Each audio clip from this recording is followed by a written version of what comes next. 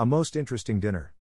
It was about an hour later when the guard who had been detailed to watch Hal while he wrote out his statement came into the room. "My lord, the young man wishes to speak with you. I told him you were busy, but he has an idea that I think you should listen to." "Bring him in." The guard saluted and opened the door to usher the young man into the room. "There is something you want to say?" "Yes, my lord. Am I right in assuming that your intention is to arrest Lord Tyrell and bring him to trial?" "Of course." "Well, Lord Tyrell told Sergeant Fletcher to send word when you'd left here. One of us would be expected to run down and give him a message and then run back with a reply. As I was the one who got the unpopular duties, he won't be surprised to see me. If he doesn't get a message, he will probably leave here and flee." "Are you willing to take a message?" "Yes, my lord." "Is it written?" "No, sir, it's verbal. I'd suggest telling him that the tower has been searched and your men did not even go close to the oubliette trapdoor. You have now moved on to search Lord Tyrell's hunting lodge." "He has a hunting lodge here?" "Yes, sir, he uses it for some of his parties." "Where is it?" "If you take the road to Woodford, my lord, and immediately after the wooden bridge, turn left and ride for about 2 miles, you will reach it." Hal pulled a folded piece of paper out of his sleeve. "While I was waiting for you to finish talking to Sergeant Fletcher, I drew you this map. I've marked a clearing on the far side of the lodge where Lord Tyrell would meet with the Darltorians." "Very well, guardsman. Run now and deliver the message. Add that I'm leaving a piquet here until I've finished at the hunting lodge. We wouldn't want him sneaking back here while he thinks my back is turned." Hal Tanner saluted Lord Harris and slipped out of the tower's door. "I like that young man," the Lord Marshal said as he watched the door close. "I wish there was someone I could send watch his back, but I think any of my guardsmen or journeyman Timon would only serve to warn Lord Tyrell."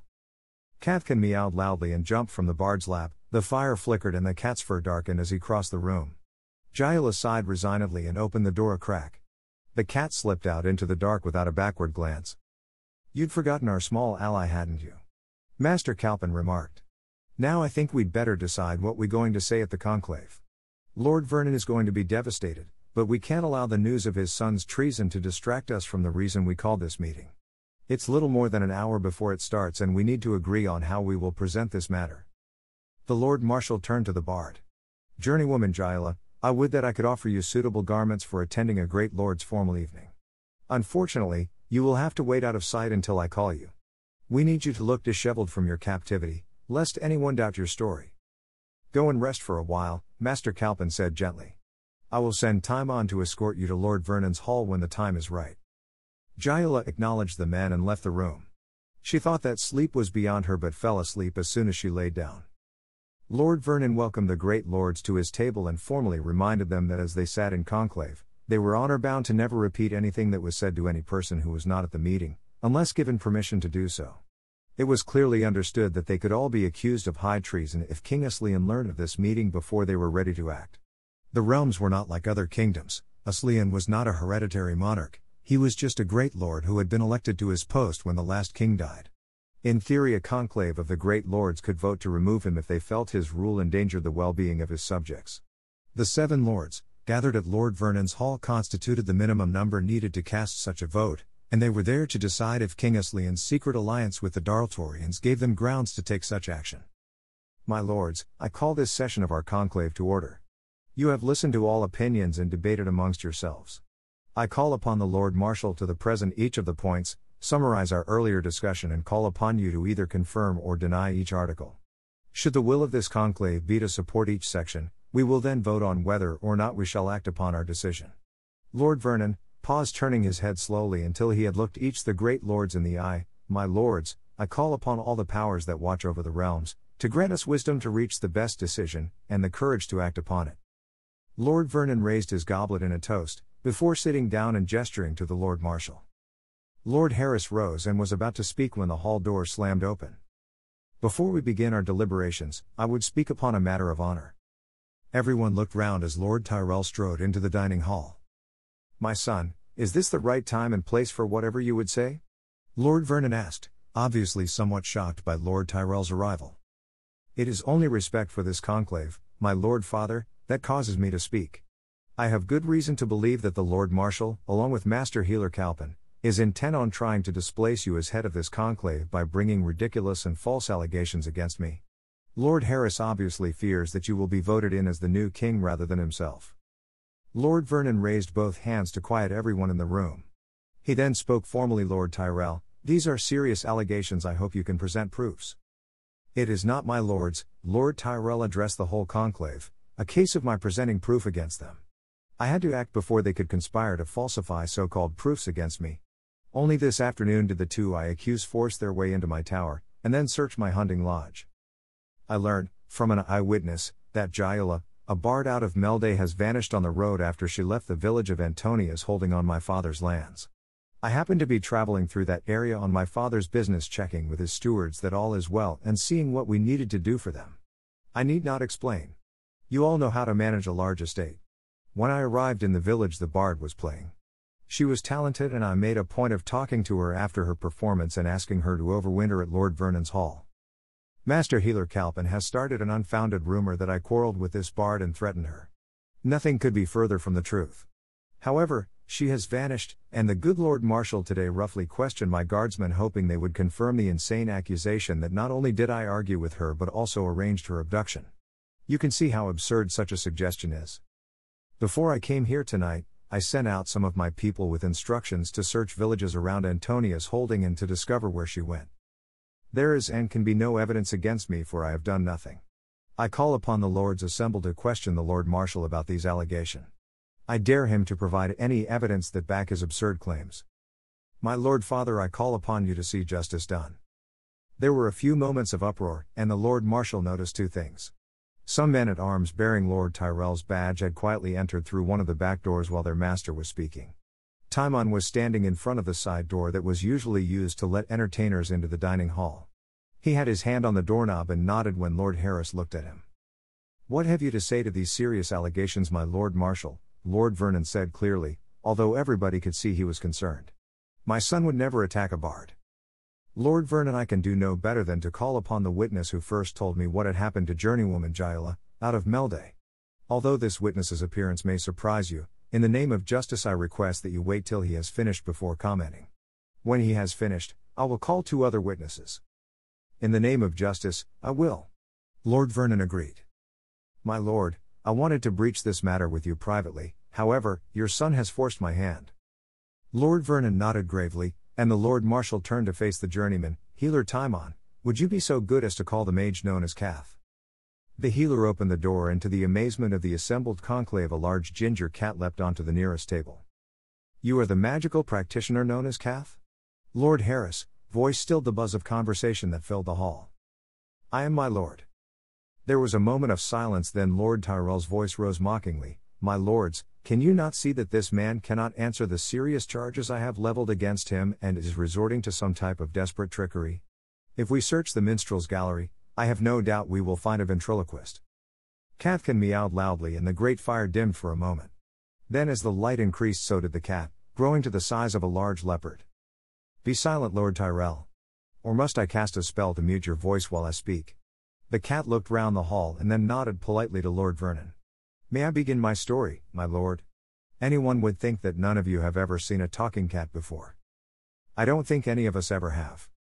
Well, there is your proof that I am indeed a magical practitioner. By the laws of the realm, I can talk in this august gathering when asked to do so. That is certainly the law, Master Kath. Tell us what you know of the disappearance of the bard Jaila. Remember that should you deliberately misrepresent the truth, then this conclave will be harsh in its treatment of you.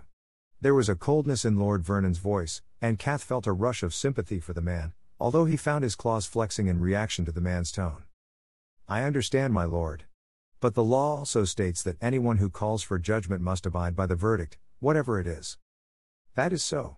All here will ensure that justice is done. There was a moment of silence, then Lord Harris took up the questioning again. How did you come to know this bard? We were traveling companions who met by chance on the road. Very well, tell us all that has bearing upon this matter. Kathkin spoke simply but recounted as fully and honestly as he could what had happened from the time when Lord Tyrell had arrived in Antonius holding until he had found her in the tower. He was about to continue when Lord Vernon banged his fist on the table. This is madness, and I see that my son is right. The fact that you would stoop to enchanting a cat so that it parrots this ridiculous story while under an illusion any fool could see through, proves his point. Shall I have that beast removed? Lord Tyrell interjected, a sickening grin on his face. Perhaps someone would like to examine it. Vernon, you are being a thrice damned fool. Lord Harris shouted, his bellow of rage silencing everyone. Since you are incapable of hearing out my first witness, despite your vow. I called journeywoman Jaela, a bard out of Melday. Healer Timon, show her in. There was a moment of pandemonium, then silence as the girl walked into the hall. Everyone heard the cat growl something that sounded almost like human words. All the torches dimmed except for those to either side of the girl, which flared brightly. Lord Tyrell, it could be seen, went white. Then his father, grabbed for his wine, turned to an old man on his left. Lord Merrin, please take over the conclave for me. The ripped state of her clothing was obvious, but what caught everyone's attention were the lash welts on her face. The Lord Marshal came out from behind his table, moving to a position where he could easily see the other great lords, Jaela, and Lord Tyrell. You are the bard Jaela from the college at Melday? Yes, I am, my lord. She eased her shirt far enough down so that everyone could see the Melday rune embedded in her left shoulder. At the same moment, a man in a formal bardic tunic came into the torchlight. He was carrying a small harp which he started plucking. As he played, the girl's embedded mark began glowing, changing color in tune with the music. Lord Merrin raised his hand for silence. Thank you, I am certain the members of this conclave accept that you are indeed a bard out of Melday. He shot a rather venomous glance at Lord Tyrell. Should any of your lordships believe that she is an actor, I will ask her to play. After a few moments of silence, Lord Harris smiled at the bard and continued. We have heard from the mage Kath that you were recently drugged with a hunting arrow. Are you recovered enough to give us your evidence? Yes, my lord. If I start to feel weak, I will inform you. Very good, please tell us what happened. Cathkin watched as his friend gave her evidence. He had expected her to tell it simply in the way he had heard it earlier. However, he had forgotten that she was bard and had a lot of training in presentation and public storytelling. When she had to relate conversation, although she didn't attempt to mimic anyone, her changes of pitch and accent made it easy to understand what the different speakers said. It was a devastating testimony, especially when she turned her back and the Lord saw the gash in her jerkin with the partly healed wound beneath. There was silence when she had finished. Lord Merrin turned towards Lord Tyrell. My lord, you have heard the serious charges that have been made against you. Do you wish to question either of the witnesses? No, my Lord Merrin, I do not think I will bother. This is obviously a stage-managed farce organized by the Lord Marshal in an attempt to hurt my father. It is obvious that one of my men got annoyed by her insolence and decided to punish her. That horrifies me, and I will see that he faces justice. However, it seems that my father's enemies have taken this horrible event and have perjured themselves to make it seem that I ordered them to commit their crimes. As a result, I demand that this case is taken before the king, so he may determine the motives of Lord Harris and his cronies. Lord Merrin, that was an interesting reply. The Lord Marshal was calm. In order to make things clear, I would like to remind everyone that I did not accuse Lord Tyrell of anything. Rather, he made allegations against me. Now, it is true that I was going to bring charges against Lord Tyrell, but they weren't going to be just for the attack on the bard Jaela. I knew he would try to distance himself from the assault, content to see some of his retainers go to the scaffold for his crimes. I was going to accuse him of high treason and bring sufficient evidence to prove the charge. My Lord Harris, that is such a serious charge that the conclave must insist that you make good on your words. Lord Merrin stated sternly. Lord Tyrell started to speak, but Lord Merrill silenced him with a gesture. Lord Tyrell, it is for your benefit that I must ask Lord Harris to justify his serious accusations.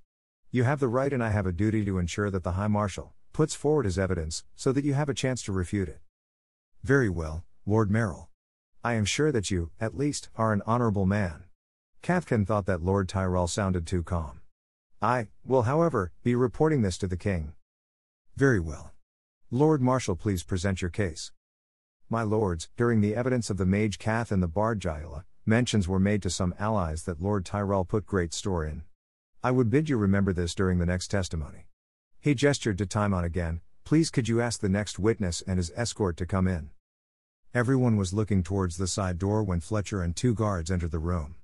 Cathkin, who was still sitting on his table, although he was now back to his normal size, noticed that there were now several other guards in the room so that each of Lord Tyrell's soldiers had another armed man by his side. Lord Tyrell swore and looked round. He saw that his men had been neutralized and that two of the Lord Marshal's men stood in front of the doors to the hall. Cathkin saw him smile and relax. Not trusting the man's apparent composure, The cat started slowly gathering energy, mainly using the fire as his source. "Are you Sergeant at Arms Fletcher, formerly in Lord Tyrell's service?" Lord Harris asked. "Yes, my lords, and if I may beg your indulgence, I'd like to make a statement before I give my evidence." "That would be unusual," Lord Merrill replied. "However, everything about this affair is curious, so if it will speed things up, please go ahead." "Thank you, my lord. As I was waiting to give evidence, I heard some of what was said and I understand that the charge being laid against Lord Tyrell is high treason. I would like to admit that I arranged the abduction of the bard and oversaw her confinement. In my defense, I was acting under the orders of Lord Tyrell as I bore the girl no ill will. Although I doubt that she feels as charitably towards me. As that is the lesser charge, although still serious, I thought it would be an earnest of my good intentions to take my due responsibility. It was only the 5 guards at the tower who were involved and 3 are dead. Please do not implicate any other of Lord Tyrell's servants." "Thank you, Fletcher. As I am responsible for hearing the allegations of treason, I will refer the assault on the bard back to the Lord Marshal to consider your punishment for that crime. I will ask him to take into consideration your confession and to ask the bard Jaela if she is willing to be merciful." Lord Merrill looked at Lord Harris, who nodded, then continued. "Please tell us what you know about the allegations of treason against Lord Tyrell." "My lords, I am a simple man whose only real skill is being a guard. I do not know much about politics or worry about my lord's affairs. I am paid to follow orders, so forgive me if I'm not clear about Lord Tyrell's motives. I am not trying to conceal any responsibility for anything I've done behind clever words and prevarications. If you believe that I'm hiding anything, ask me directly and I will try to answer to your satisfaction." "I beg to interrupt this farce, Lord Merrill," Lord Tyrell shouted angrily. "This ex-sergeant of mine has admitted that he abducted the bard and knowing that he is facing a capital charge has agreed to accuse me of being involved and then perjure himself in exchange for a lenient sentence. Remember, my lords, that the only proof they have are the blatant lies of a self-admitted criminal." "Lord Tyrell, how can I ask them to present their proofs until I know what their accusations are?" Lord Merrill asked reasonably. "Be assured that on charges this grave I cannot rule against anyone on the testimony of a compromised witness. Sergeant, please continue, but be as brief as possible." "Yes, my lord. To cut a long tale short, soon after King Aslian agreed an alliance with the Darltorians, they demanded that the king license all users of magic within the realms, not just mages, on the pretext that such powers should be scrutinized by the state. After some debate, I understand that the king agreed to hand over magical malcontents and rebels to them in exchange for material aid." "You understand?" Lord Tyrell snorted scornfully. "Lord Merrill, this is pure hearsay. I doubt that a man-at-arms would be privy to such a conference." "That is a valid point, Lord Tyrell." The old lord acknowledged the point. "Sergeant, you need to explain how you came to know this." "Lord Tyrell has made some powerful enemies recently and fears assassination. He insists on having a bodyguard at every meeting he attends. Because I am only a servant and always there, I think I escape notice." I said that I understood, as sometimes Lord Tyrell did not attend the meetings with the ambassador but was told of them when the king spoke to members of his privy council. Lord Tyrell replaced me on the council after I fell out with Aslian over some of his taxation ideas, a thick-set lord interjected from the far end of the table. The king didn't appreciate me calling him a fool. I was told that my presence at court was no longer wanted. Frankly, I was glad to get back to my estates. In that case, Lord Tyrell, I think that the sergeant's evidence is in order. Lord Merrill ruled, he heard what was said, but I concede that it has yet to be proved that his understanding of these events is accurate. Sergeant Fletcher, please continue with your evidence. As you know, the king signed the orders allowing the Darltorians to search for people with magical talent.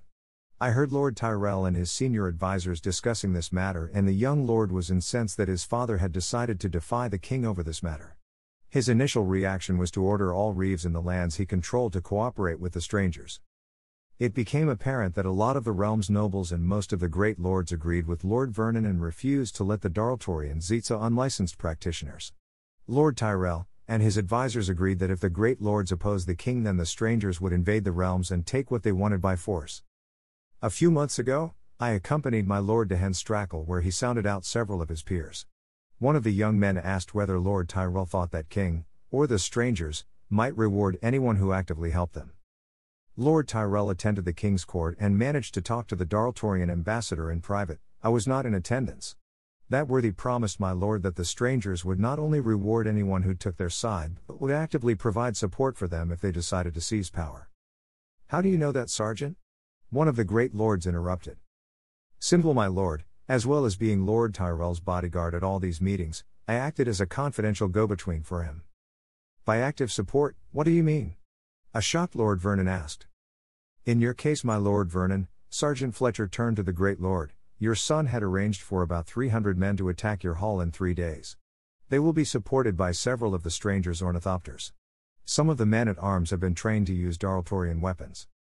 Once Lord Vernon's hall had fallen, it was the conspirators' intention to use this estate as a base for a more concerted campaign against the other great lords. Lord Tyrell believed it likely that some great lords will fall without a fight since their heirs are actively on the Darltorian side. A nice story, one of the lords commented. However, without corroboration, that is all it is.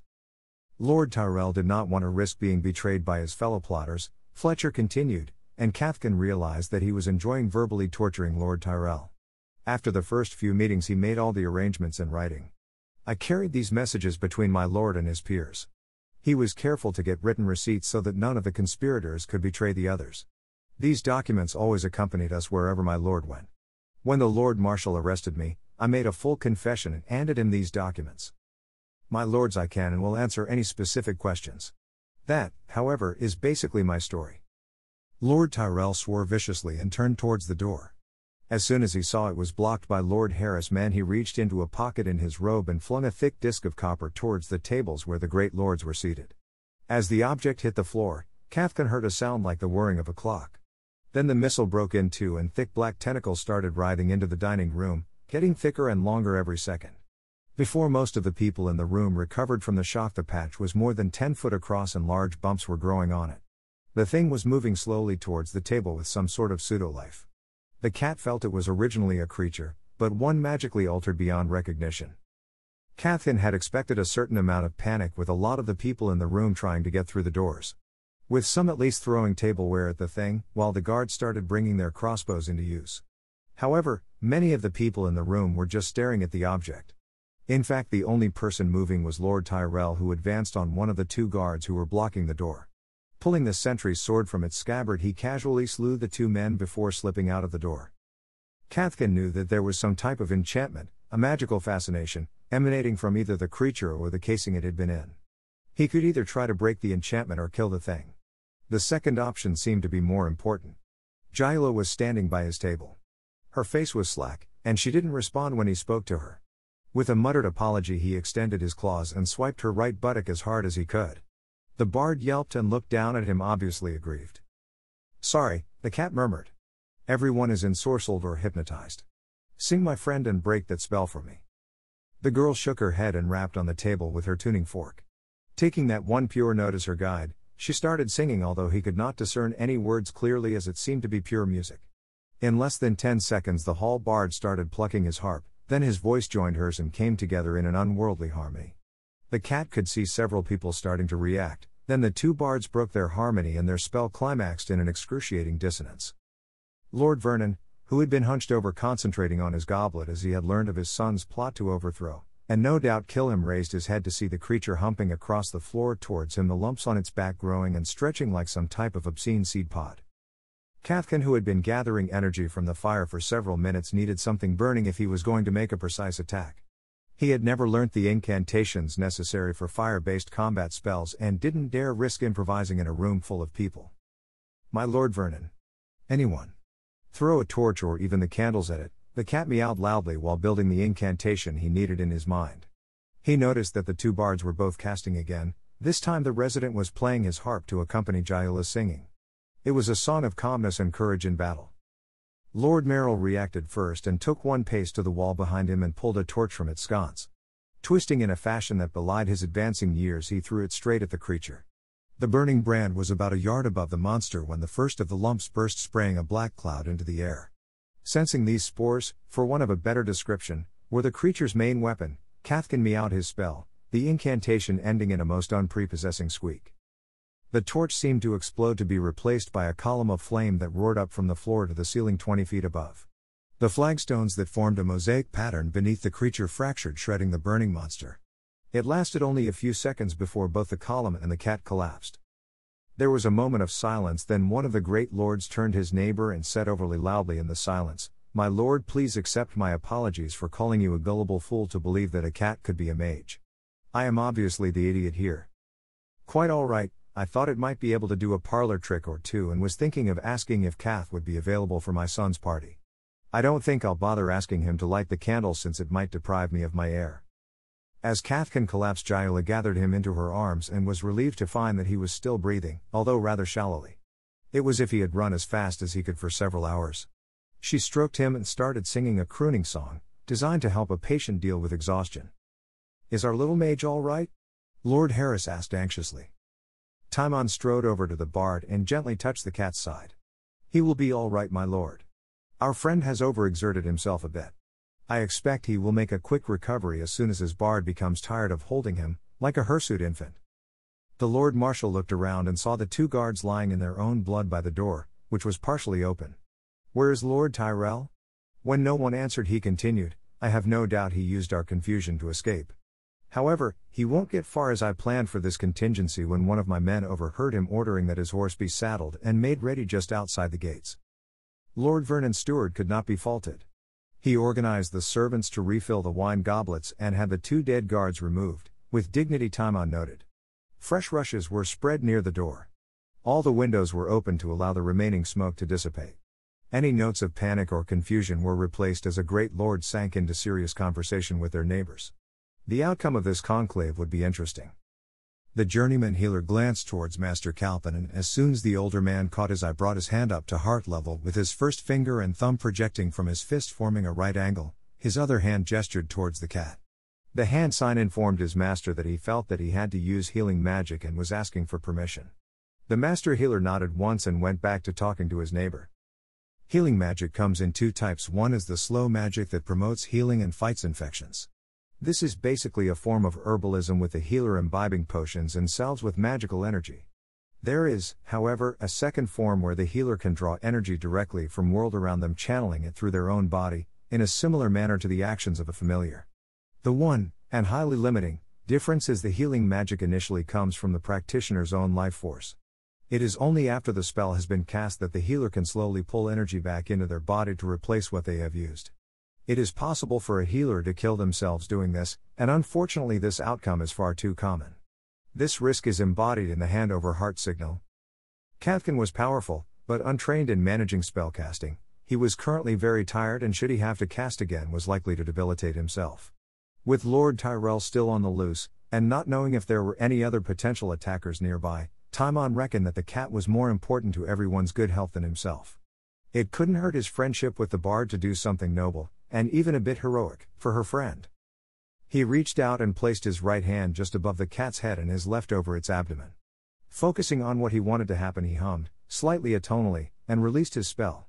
There was a faint feeling of power, then the air under his right hand started glowing a light blue. He held his concentration until the light flickered and then banished the magic. Cathkin raised his head and purred his thanks as the young man sat heavily. He had survived on mainly magical nutrition and too little rest for several days. The healer had restored him, at some cost, but due to the difference in their sizes, it shouldn't take very long for the young man to recover. From some distance away a shrill shriek sounded, followed by a buzz of speculation in the hall. The Lord Marshal waited for the noise to abate before speaking loudly enough to stop the conversation. My lords, even at our worst expectation we believe that we had a few months, at least, to gather our forces and act. You have learnt that in 3 days the Darltorians will act against this very hall. I have looked over Lord Tyrell's correspondence and I can add one thing Sergeant Fletcher obviously did not know. Among the soldiers that the strangers will be flying in are specially trained members of the Royal Guard ordered to assist Lord Vernon's son by the King himself. The young man has a royal warrant that not only gives him the authority to act but pardons him and his men for any treasonable action that may be ascribed to them. There is a second document. Lord Harris reached into a long pocket on his robe and pulled out a parchment which he waved above his head. This is a royal proclamation. In brief, it states that should any man oppose the King's beloved representative, Lord Tyrell, then they are guilty of treason against the realms. The Lord Marshal placed the document on the table in front of him.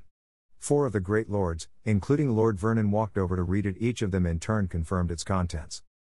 It seems that we have reached the sticking point, my lords, Lord Vernon stated as he returned to his seat. Do we act, or do we get pulled down one at a time? While our beloved realms become just another Darltorian vassal state? There was a buzz of anger and several of the great lords pounded upon the tables in front of them. The Lord Marshal called for silence. My lords, I will put to the conclave this question. Has King Aslian betrayed the realms by signing a treaty with the Darltorians without his lord's approval? Aye. The acclamation thundered back from all the lords before Lord Harris could frame a formal vote. Anyone oppose this? There was silence. I ask this conclave whether they agree to remove the king from his authority and appoint a replacement in traditional fashion. Once more the lords shouted their unanimous agreement to the Lord Marshal's second question. Do we fight 3 days hence? For the third time the conclave voiced their approval. Lord Harris spoke up. With a change in the king I must surrender my role as marshal. I also put aside any claim I have to the throne in favor of Lord Vernon. In turn the great lords echoed Lord Harris' statement. The only dissent coming from Lord Vernon, who tried to nominate Lord Harris. When they had all spoken, Lord Merrill raised his goblet and simply toasted King Vernon, which the other lords echoed. My friends, I never sought this office, but now you have asked me to undertake it, I will have to accept the challenge you have put before me. Once I am crowned in Henstrackle, I will serve as your monarch. Lord Vernon paused and smiled at his old friend. I have no hesitation in reappointing you Lord Marshal. I need someone I can trust to do my donkey work. A door opened somewhere outside the hall and a loud voice could be heard screaming and demanding that he be released at that moment and promising dire retribution on those people who held him, as according to King Aslian they were now all traitors to the realm. It appears that Lord Tyrell has been detained, the Lord Marshal observed. Lord Vernon, it is part of my duties that I should act as judge in cases concerning the lords. No, my friend, this is my problem. He is my son, and I should be the one to judge. The conclave sat silently, not knowing what to expect but pitying Lord Vernon, a man they knew to be kind and honorable. A small group of the Lord Marshal's men entered the hall half carrying and half dragging Lord Tyrell. There was a crossbow bolt sticking out of the back of the lordling's right knee. My lord, we were waiting near Lord Tyrell's horse when he ran up. I told him to stop but he persisted in trying to escape, so I ordered him to be brought down. Which is what transpired. The leader of the small group of guards was obviously slightly overwhelmed by his audience but had decided that a crisp and comprehensive summary was the best way forward. Thank you, you and your men did well. Lord Harris spoke reassuringly as Lord Vernon's captain stepped forward to take charge of a prisoner. Father, these ruffians assaulted me and dragged me injured through the streets to your hall. I insist on their being punished. Lord Tyrell's voice was filled with his usual entitled arrogance. No. Lord Vernon said in a deathly quiet voice. You have arranged for the abduction of a bard. You have plotted to overthrow me and have arranged for the aid of foreigners to do that. Then in my very hall you use a weapon of these enemies and casually murder 2 guards. We have seen and examined your papers. Then you know I hold the king's authority and these guards are vile traitors. I demand their execution. It will no doubt upset you to learn this conclave has determined that ex-King Aslian is a traitor, and a majority have voted to replace him. Indeed, I will be the new king once we drag the traitor from his palace. Then you are the biggest traitor of them all. Tyrell, my son and heir, Lord Vernon said in an unnaturally cold voice. I deem you to be guilty of treason both, petty and high. You have conspired with others in these treasons and have led others astray. No court in the realms would convict me. As soon as the king hears of this, everyone in this room will be arrested for high treason. You are correct, there will be no trial, your actions in this very room condemn you. I beg that my fellow lords will forgive me for an act of leniency. I knew you didn't have any strength of character, old man. Lord Vernon looked sadly at Lord Tyrell. You misunderstand. The leniency is not for you. I couldn't bear to watch you being executed for high treason. My judgment is that as you are guilty of having the bard Jaela abducted on my lands and then assaulted her with a dog whip. You will be punished for these crimes and your papers do not offer you any protection from them. Captain, take him into the courtyard and put him to the sword. Lord Tyrell was dragged screaming from the hall, pleading and crying. All his bluster wiped away. A minute or so later everyone heard a solid meaty thump and the screaming cut off. His face stained with silent tears, Lord Vernon beckoned his second son forward. Lord Brant, I appoint you my heir, and as I will be occupied with my new duties you will act as my deputy on all my estates. The young man bowed his head. I will, my lord father.